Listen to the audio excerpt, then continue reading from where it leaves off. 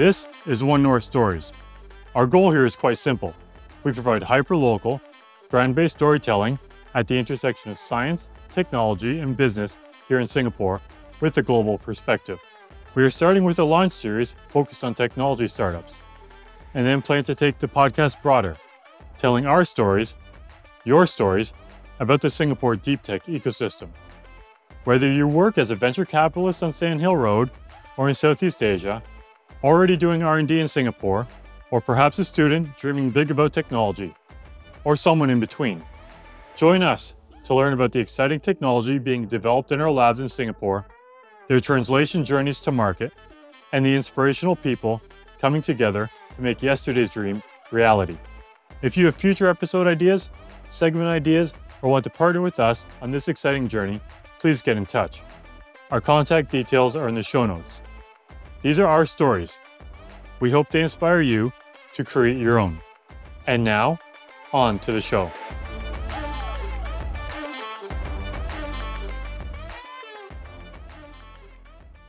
This is moving energy across hundreds of meters, across kilometers, and what will eventually be thousands of kilometers without any wires. Up until now, we've been focused on the beam efficiency itself. So that's really from the microwave energy source, how much of that energy that is sent is received. We demonstrated 95.1% beam collection efficiency, and we can get that to 99% quite easily. And that's really has been our focus to date, not only because the beamforming algorithm and our technology behind that is, one of our differentiating factors, but also because it's really a permission to play metric that we needed to achieve. Because if you can demonstrate a high beam collection efficiency, that goes a long way to ensuring that the system itself is very safe. The conversations that we have with the regulators is because our beam collection efficiency is so high, we essentially operate like a virtual wire. We've got a very high confidence that we'll be able to deliver these solutions, and we've have seen the plans, we've run through the modeling, we've put the demonstrations together, but all the fun happens in implementation and when you actually get going. Today, we have Rick on the show to share about EMROD. Rick and I first met on the sidelines of Switch, the Singapore Week of Innovation and Technology. Rick was here to pitch EMROD as Slingshot 2023 and made it to the finals in the Environment, Energy, and Green Technologies category. EMROD aims to be a truly transformative company, developing virtual wire technology for wireless power transmission. Specifically, converting electricity to microwaves with a transmitter, and then back to electricity with a receiving antenna. They have demonstrated over 95% beam collection efficiency with pathways to over 99%. Looking to do pilots with a 60% end-to-end efficiency, that is including the power conversion systems at each antenna array. They have a roadmap to 80%, and in theory can go over 90% system efficiency. After demonstrating the system across 36 meters in a warehouse-style demo, they are looking for initial pilots with mobile assets. Think trucks moving around a site, or perhaps hovercraft vessels. Their ultimate goal is improving grid resiliency with the ability to move energy across the globe via terrestrial and satellite-based systems. Enjoy the interview. Hello and welcome to One North Stories. We are here at One North exactly with Rick Hudson, who's the Strategy and Commercialization Manager at EMROD. Rick and I, we met end of last year at Switch 2023, the Singapore Week of Innovation and Technology. And today we're doing a follow-up conversation just to kind of understand EMROD and the technology that you guys are developing. Welcome, Rick. Thanks, Ruben. Great to be here. Could you start a little bit with your introduction to yourself? You personally, and then how you got into EMROD. Yeah, sure. So my background is actually in finance, so not a technical background. And I started my career in management consulting, and that was really driven by a passion for wanting to understand how businesses really ticked, how they worked, how they made decisions, and how they grew. And as I went further into my consulting career, the growth aspect really stood out for me. And I knew that was something that I wanted to really focus on going forward. And that's really what drew me to EMROD. It was really the enormity of the energy transition and the challenge that posed, coupled with the enormous potential that the company and the technology has in order to impact that going forward. And they were really the two elements. And then once I met the team and realized just the world-class scientists and engineers that were on board, it was a very easy decision. Very easy decision. Fantastic. So did you have any, let's say, first technical loves, science loves, or it's been just business and then seeing problems and how you can help people solve them? It was really coming from a problem-solving angle. When I was in consulting, I was looking at how I could apply my skill set to help certain areas and certain groups of people. And I think the way that I think about supporting people is, really one end of the spectrum is helping those that are less fortunate and, doing a lot of good work with NGOs and helping lift people up to a good basic standard of living. And then you've got the other side of the spectrum, which is really helping to push cutting edge technology forward.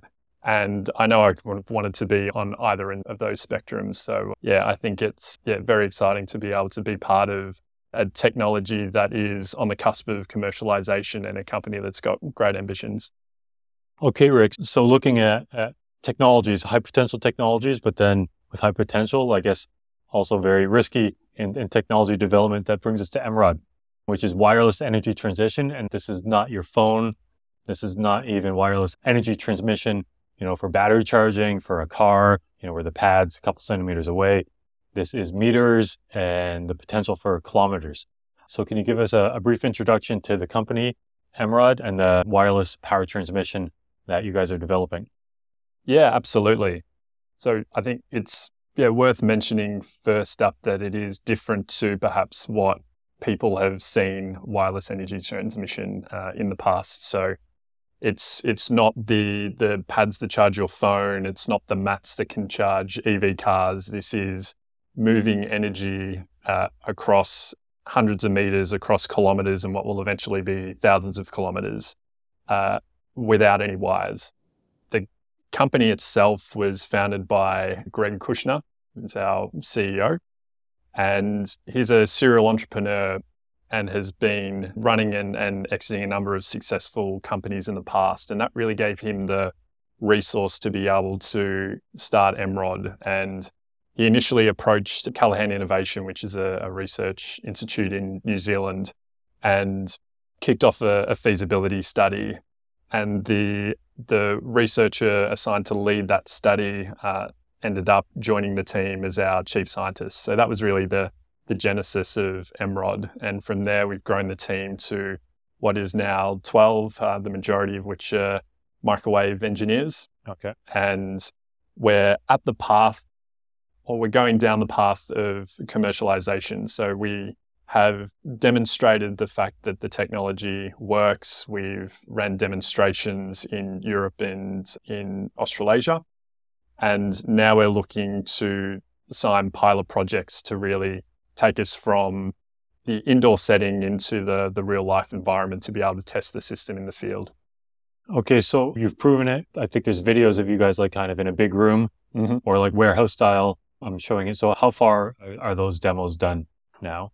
So distance wise? Yeah, absolutely. So the prototype that we've demonstrated in the past is over 36 meters. And that was commissioned by Airbus and the European Space Agency. And they chose 36 meters specifically because that represents 1/millionth of the distance between Earth and geostationary orbit. And that's the typical distance that power beaming will need to occur for space-based solar programs. So that's 36,000 kilometers. The distance was chosen specifically for that reason. And also, if you go beyond that, there's not that many warehouses that can facilitate a system of that scale. Okay. When was EMROD started and kind of where are you guys now? I mean, in kind of this life cycle of getting your outdoor pilots commissioned. Yeah, so EMROD started in 2019 and we've moved through from feasibility studies to developing tabletop demonstrations to the larger prototype demonstrations that we've put together for Airbus and the European Space Agency, for utilities in New Zealand as well. And now we're looking to move that from these prototypes, which are in an indoor setting, to real world applications on Earth. And the types of specifications that we're looking for those is really across multiple kilometers, hundreds of kilowatts into the megawatts, and world-breaking end-to-end efficiency levels as well. So what we're proposing to do next is something that would be truly world-leading. Okay. I mean, ultimately, this is like for Earth-based power transmission, this is like long-haul power transmission, right? From let's say a remote energy source, or even just some energy source, solar, wind, maybe even hydro, and then to where it's consumed. Is that correct? Yeah, exactly. So the system can take energy in from any form. So it can be a solar farm, a wind farm. It can be connecting directly into the grid.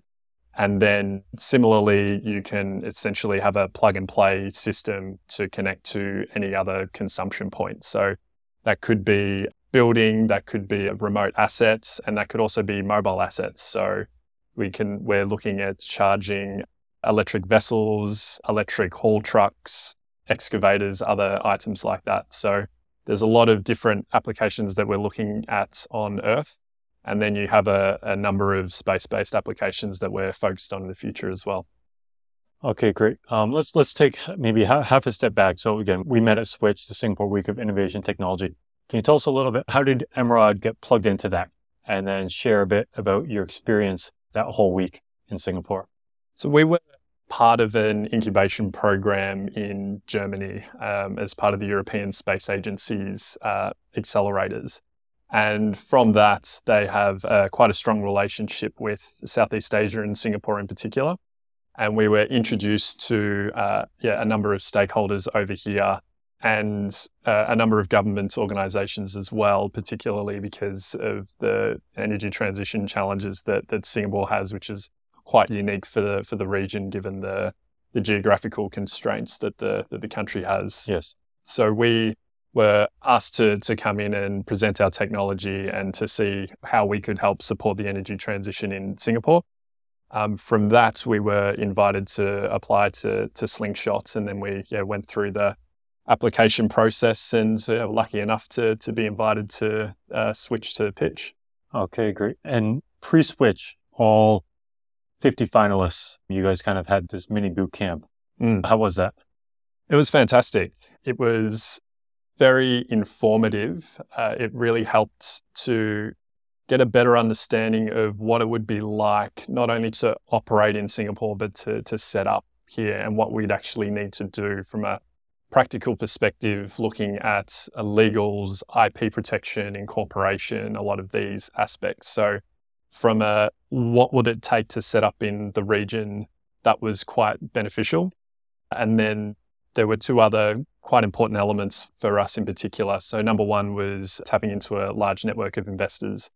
So we've had dozens of investors reach out, we've had a number of meetings over the past several months. So that's been quite a positive experience, and it seems from the investment community we've been able to generate some great interest. But most of all, it was really the other 49 startups and learning about their journeys and what they're doing. And it was really an incredible collection of companies and people that crossed a wide range of different industries and problems, but were really at the cutting edge. So it was quite inspiring and insightful to learn from a lot of these companies and what they were doing. So let's talk a little bit more about your technology, right? So you're doing this 36 meters right now is your demo. Maybe start by sharing, let's say, the efficiency of that, because I understand, I mean, in some ways it's high, but from a end deployable system, it's still quite low. So what's your efficiency now? And then what do you guys need to do, or what's in your roadmap to increase the efficiency to, again, get practical field-based applications where UIs are cost competitive with, let's say, traditional power transmission means? Yeah, absolutely. I think it's worth stepping through the elements of the system, and then we can break down the efficiency from there. So there are really three main components of the system itself. You have a transmitting antenna, which will take the electricity convert it into electromagnetic energy. Then you have the beam forming itself, which is transmitting the electromagnetic energy from the transmitting antenna to the receiving antenna. And then you have the reconversion from microwave energy, electromagnetic energy, back into electricity. So there are efficiencies associated with each of those three components. Up until now, we've been focused on the beam efficiency itself. So that's really from the microwave energy source, how much of that energy that is sent is received. And for the demo, we demonstrated 95.1% beam collection efficiency. Okay. And we can get that to 99% quite easily. And that's really has been our focus to date, not only because the beamforming algorithm and our technology behind that is, one of our differentiating factors, but also because it's really a permission to play metric that we needed to achieve. Because if you can demonstrate a high beam collection efficiency, that goes a long way to ensuring that the system itself is very safe. Yes. And having that high beam collection efficiency enabled us to do the demonstrations in the first place, because we could go around and measure the fact that the energy wasn't spilling out beyond the area between the two antennas, and we could invite all of the ministers and the general public to actually see the demonstration in action. So that was really the focus to date. And now we're focused on the conversion and reconversion efficiencies. So for our pilots that we're looking to kick off, the end-to-end efficiency is around the 60% mark. And we've got a clear roadmap to get that above 80%. And in theory, we can push that beyond 90%. So beyond 90% is really our ultimate goal. And when we think about commercialization as well, I mean, there are, two main elements from an economics point of view. You've got the capital cost of the system and then the efficiency, which is essentially the OPEX. And even at 60%, given the cost of the system, for certain application, it stacks up today. And that's really for applications such as mobile assets, where if you can keep them highly utilized and keep them more productive than they could otherwise be with stationary charging, you tap into the revenue side and the system pays for itself, multiple times over. The payback period becomes months and not years. So there are already really compelling use cases that we're pursuing today. So mobile assets, this would be like hovercraft or like mining assets, like big trucks for mining and things like that? Exactly. Yeah, exactly. And you only need a couple of minutes of extra utilization or a couple of percentage points more payload in order for that to translate into millions of dollars in the bottom line. So that's really where we see a lot of the near-term potential. And then as we improve the efficiency, improve the economics, we can move into other areas, a lot more in the utility space, in aircraft, UAVs, drones, other areas, and then further into the space economy. Just something that thought in my head, right, about the mobile assets, right? If you've got this continuous energy, right, then you don't need batteries on board, or you need much, much less batteries on board. And again, for heavy objects, ships, boats, big trucks, I mean, that's a big savings in the tons and tons. Exactly. Okay. Exactly. Yeah. So you can look at it in terms of revenue uplift. You can look at it in terms of saving on battery capacity. And when you look at the battery demand, the supply chain, the raw materials that are involved, if you can help to reduce the amount of capacity that's required for a lot of these assets, then that can remove a lot of the strain on the supply chain for batteries. Okay, great. So kind of that would be, let's say, your first application that you really aim to go to market in. Yeah, absolutely. Yeah. Okay, great. So one question about your technology, right? It's microwave beams that are going across. And we talked about this before, but I just want to get it here in the podcast.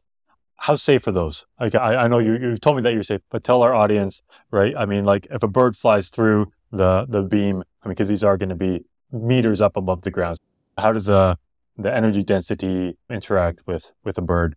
Yeah, it's the first question that's we're asked, and it's really been our first focus in terms of R&D and design to begin with. So there are a couple of elements to the safety of the system. There's really three main elements. So First of all, it comes down to the high beam collection efficiency, which means that there is no energy that's really escaping the area between the two antennas. And if you can measure that there is no energy escaping the area between these two antennas, the second thing you can do is essentially move it up. So that means that you're out of the way of humans. There's no penetration if you're in a Faraday cage, or if you're in an aircraft, a helicopter, these types of machines, you won't be exposed. And then the last question comes down to the birds. So what happens when the birds fly through? And there are certain power densities based on certain powers that we would look to, or certain power levels that, we would be asked to transmit. The surface area of the antennas are quite large, which means that the individual radiating elements and the power of those are quite low.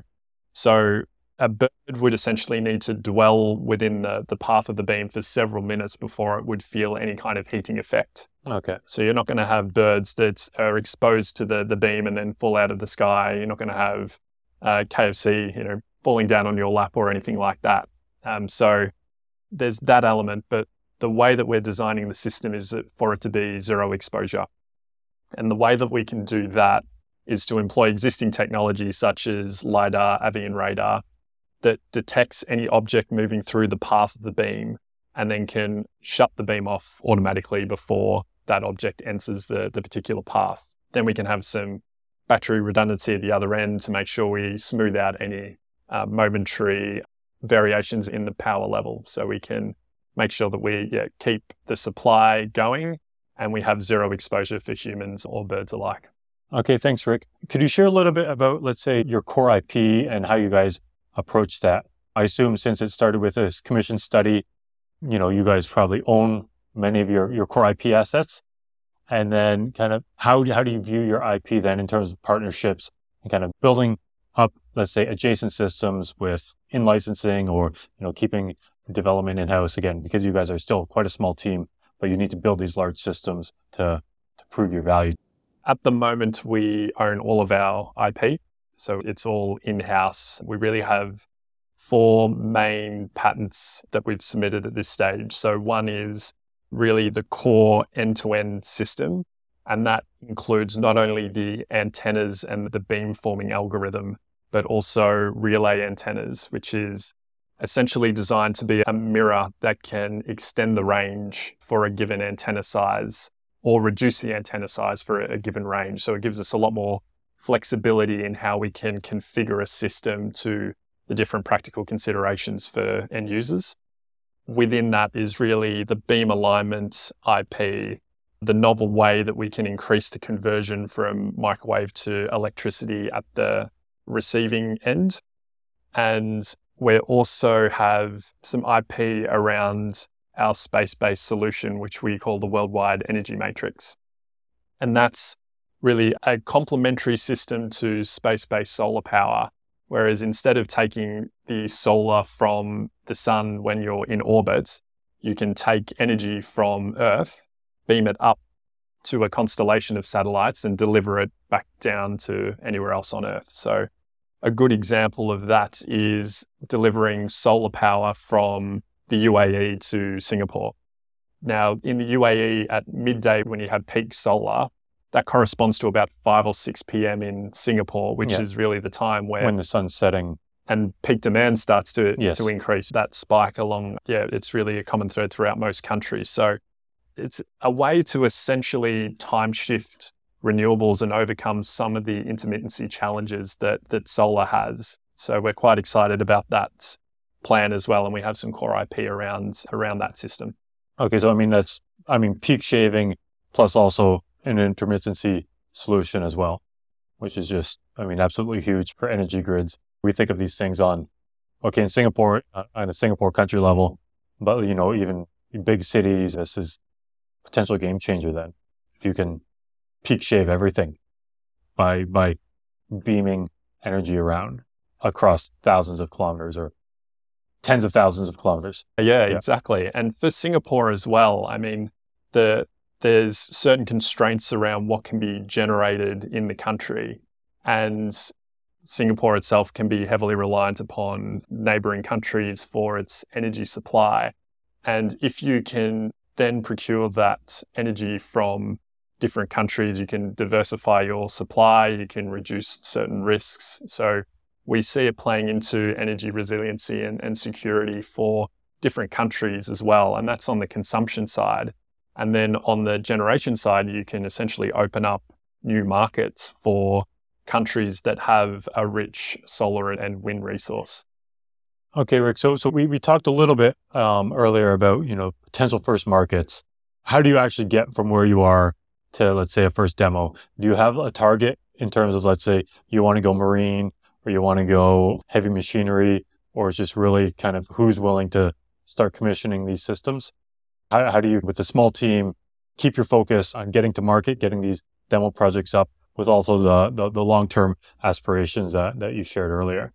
Yeah, and focus is the key. But we've also got a technology that is new. It doesn't exist anywhere in the world at a commercial scale. When people ask, well, it would be great to see something in action, where can we find a system? There is nothing in the world at the moment at a commercial scale that we can go and demonstrate. So the part of the approach is focusing on what the highest priority use cases are today, more immediately short term. There's also a number of conversations that we need to have in order to bring people on the journey, to help them understand what the technology is, what its capabilities are, what its trade-offs are, and to help people start thinking about how they can integrate wireless power transmission into their businesses and into their operations. So we've given a number of talks and presentations to utility groups around the world. We've engaged companies from large power companies through to drone companies, startups that are sending blimps up into the stratosphere and figuring out how they can keep their assets fully charged. We're working a lot with space organizations as well, and also looking at a number of different applications from telco to oil and gas and others. So those conversations need to happen to get the conversation going and to get the thinking going. Yes. Because it's a brand new technology. But our real focus is on who are the companies and what are the situations that are feeling pain right now, and where does the commercial value really stack up. And what we're seeing there from a terrestrial perspective is really in mobile assets that can be utilized for longer, or where you can reduce battery capacity. And that really comes down to maritime and mining. Okay. So in Singapore, obviously there's a huge maritime industry. So we're having a number of advanced conversations with port services companies around wireless charging solutions to integrate into Singapore's Green Plan, into coastal sustainability alliances, and a lot of these programs that are being put together right now in order to solve the decarbonisation challenge that a lot of these industries are facing. Okay, great. As an aside, it was in the press, I think just a couple of weeks ago, the first all-electric hovercraft have been deployed, ferrying workers to and from one of the small offshore islands in the harbor.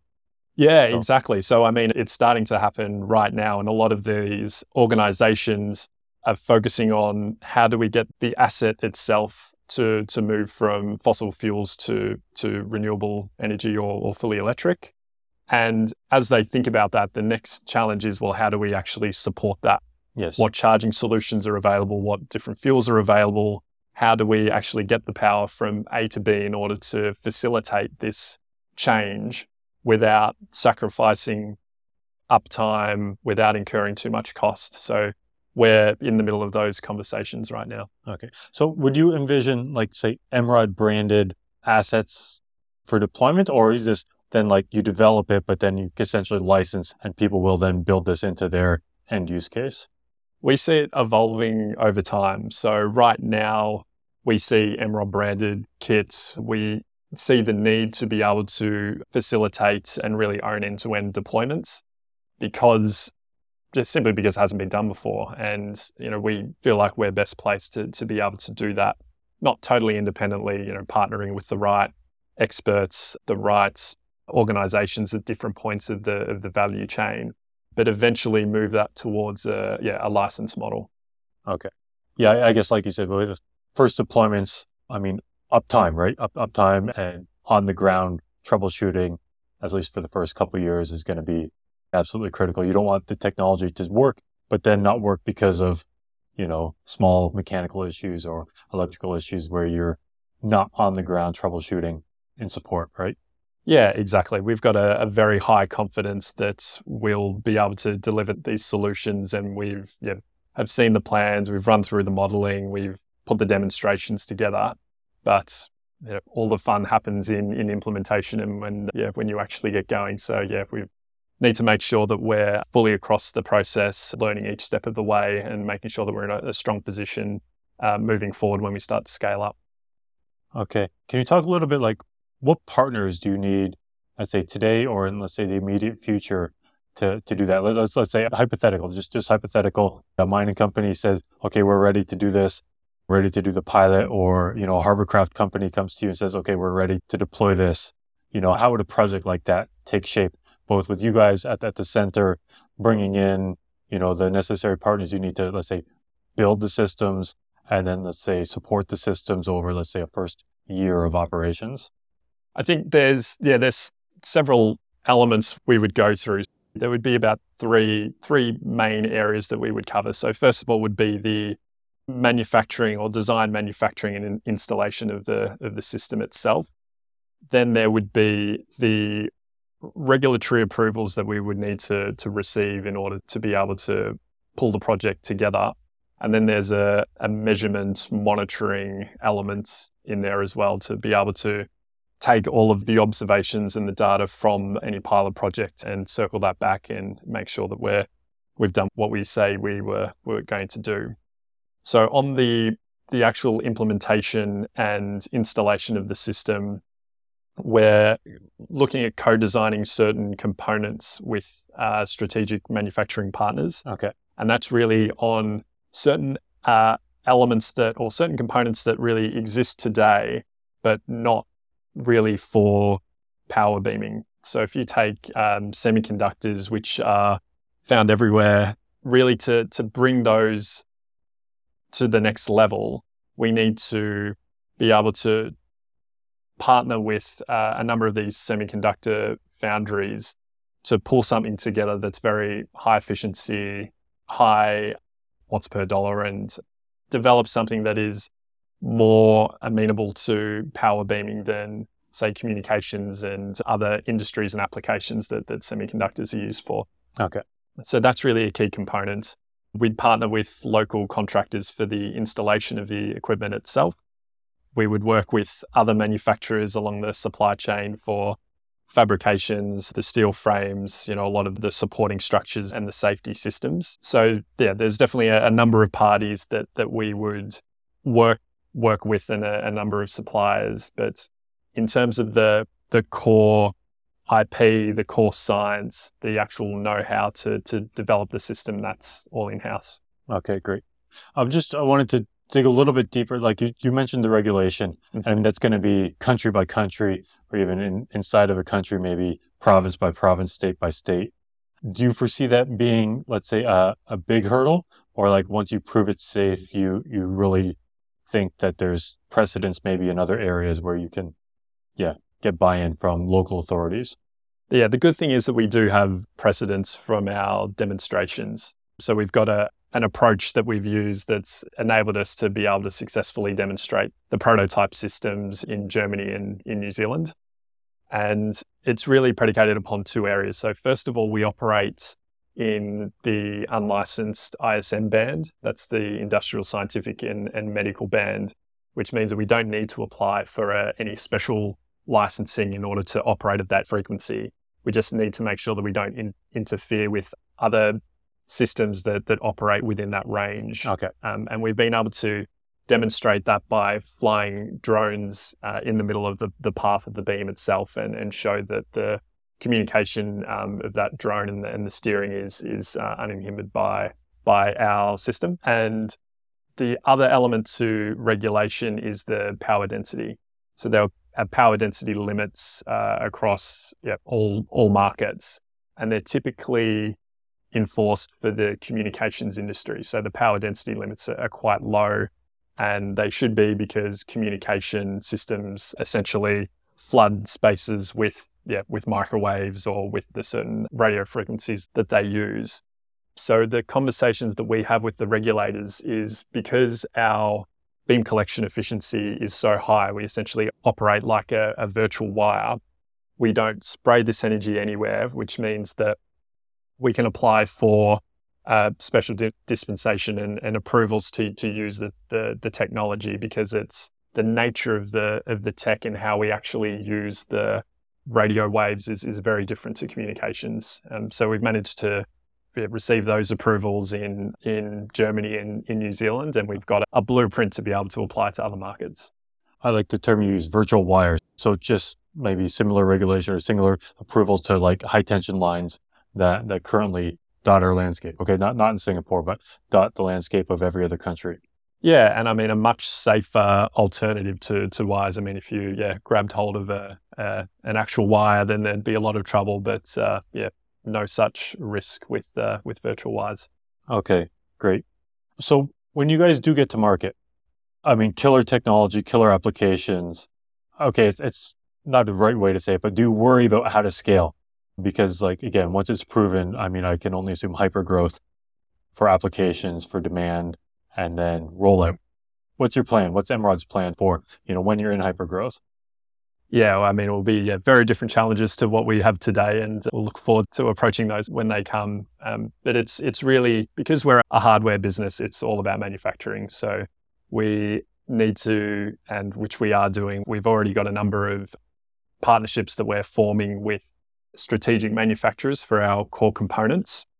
So there's an element of partnering with the right players, not only in order to get the scale and the volume of the components that we need, but also going back to our R&D roadmap. It's really the quality of the components and the suitability of the components to power beaming itself. So we've have all of that bedded into our R&D plan and are working through it at the moment.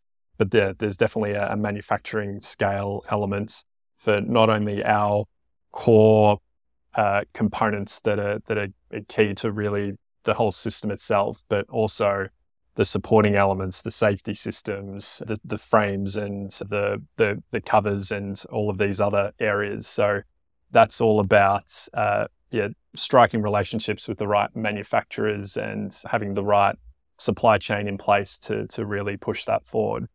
And then as a company, we'll be looking to really remain focused on pushing the performance of the system forward. So focused on the R&D, focused on the technology itself, and focused on the strategically important componentry, and making sure that we outsource the rest to the high volume, high quality manufacturers. Okay, great. Thanks, Rick. Something that's not in our notes, but I did want to, throw in, I just thought about standards. I mean, one can only assume, right? You guys are getting known this idea of energy transmission, virtual wires, right? It's not solely you guys. There are maybe other people working on this.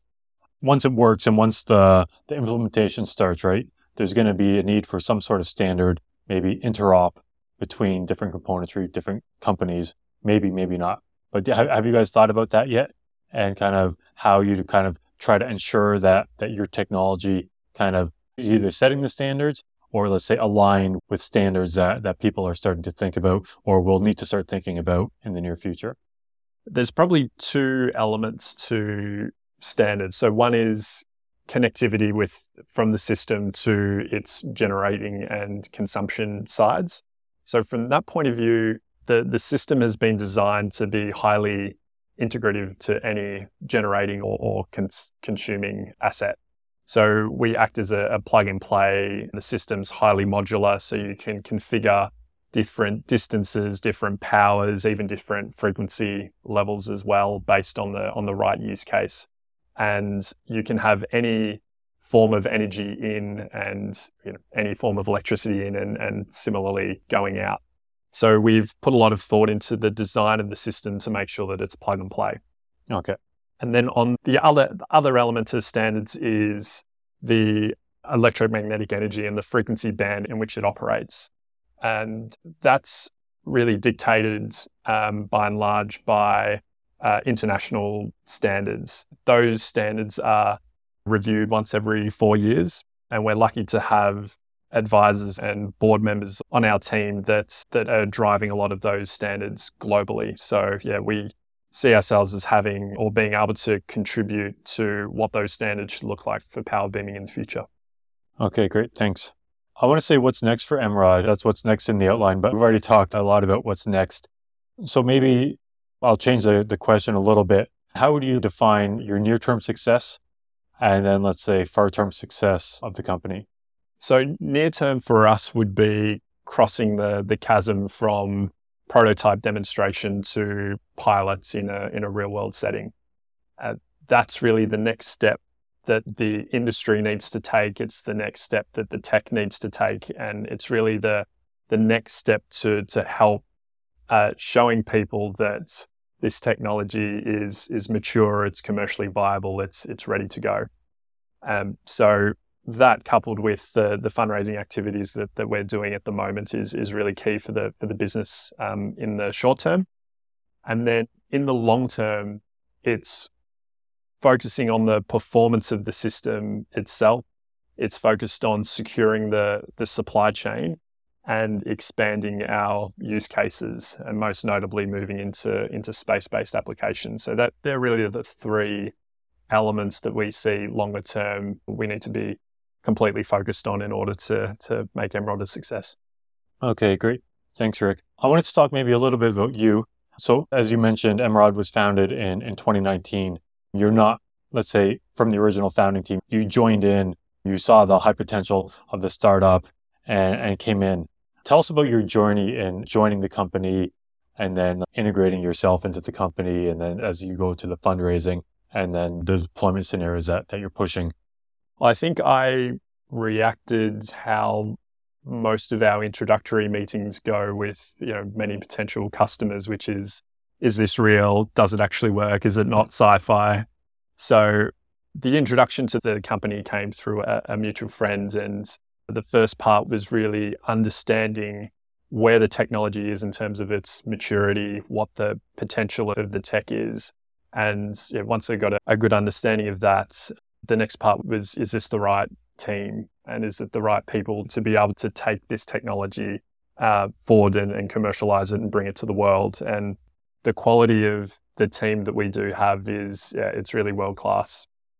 So Ray Simpkin, our chief scientist, has been involved in electromagnetics across 4 decades. And that's in the UK as part of various aerospace programs, and also in New Zealand. We've got Mark Tompkins, our head of engineering, who has over 3 decades of experience in delivering power projects across the globe. So, with those type of technical leaders on board, with Greg, Andrew Wallace, our commercial director, it's an incredibly strong team, and one that's highly driven, but also humble in the good old fashioned Kiwi way. That gave me a lot of confidence that, you've got the amazing technology, the really high potential of the business in the industry, and the great team. So yeah, it was a very compelling company and a very compelling situation to be able to move into. And then my role is, as we mentioned, primarily focused on go-to-market. What are our near-term applications? How do we develop the business moving forward? And within that, there's a business development and a fundraising element as well. So a lot of the visits to Singapore have really covered all of those three. So, this morning we had a meeting at the Clean Tech Hub to have a look at different R&D spaces and different expansion plans for the business. I've met a number of investors here talking about our fundraising activities that we're doing currently.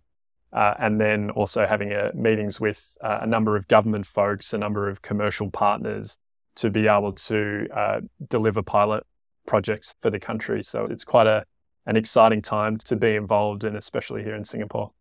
Okay, great. Fantastic. Anything you can say, EMROD opening up a Singapore office, or to be determined?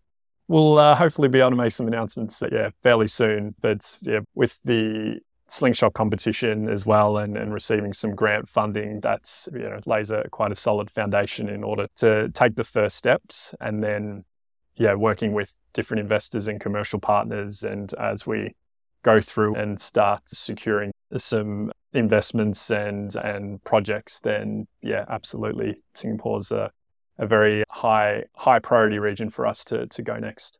Okay, great. Thanks. Before we wrap up, anything else you want to add? No, just thank you very much for the time. The competition and slingshot and Switch itself is just such a fantastic way to get an insight into the ecosystem here, and you can see the amount of investment and rigor and focus that the country has put into startups that are really pushing the envelope. So it's quite energizing and inspiring every time I come back here, and we're looking forward to spending a lot more time here in the future. So thank you very much. Okay, great. Thanks, Rick. And just one last thing, where can the audience find more about you, about EMROD? What's the best way to connect? So our socials, we've got a number of videos on YouTube with our demonstrations. Our website is emrod.energy, EMROD.energy. So please feel free to reach out to us, and look forward to connecting. Okay, great. Thanks for your time today, Rick. Thanks a lot, Rubens. And with that, thanks for listening. If you've enjoyed this episode, please help to grow the show by sharing with a friend or colleague. Please also hit like and subscribe wherever you get your podcasts. Be sure to look out for future episodes as we explore the intersection of science, technology, and business in Singapore together.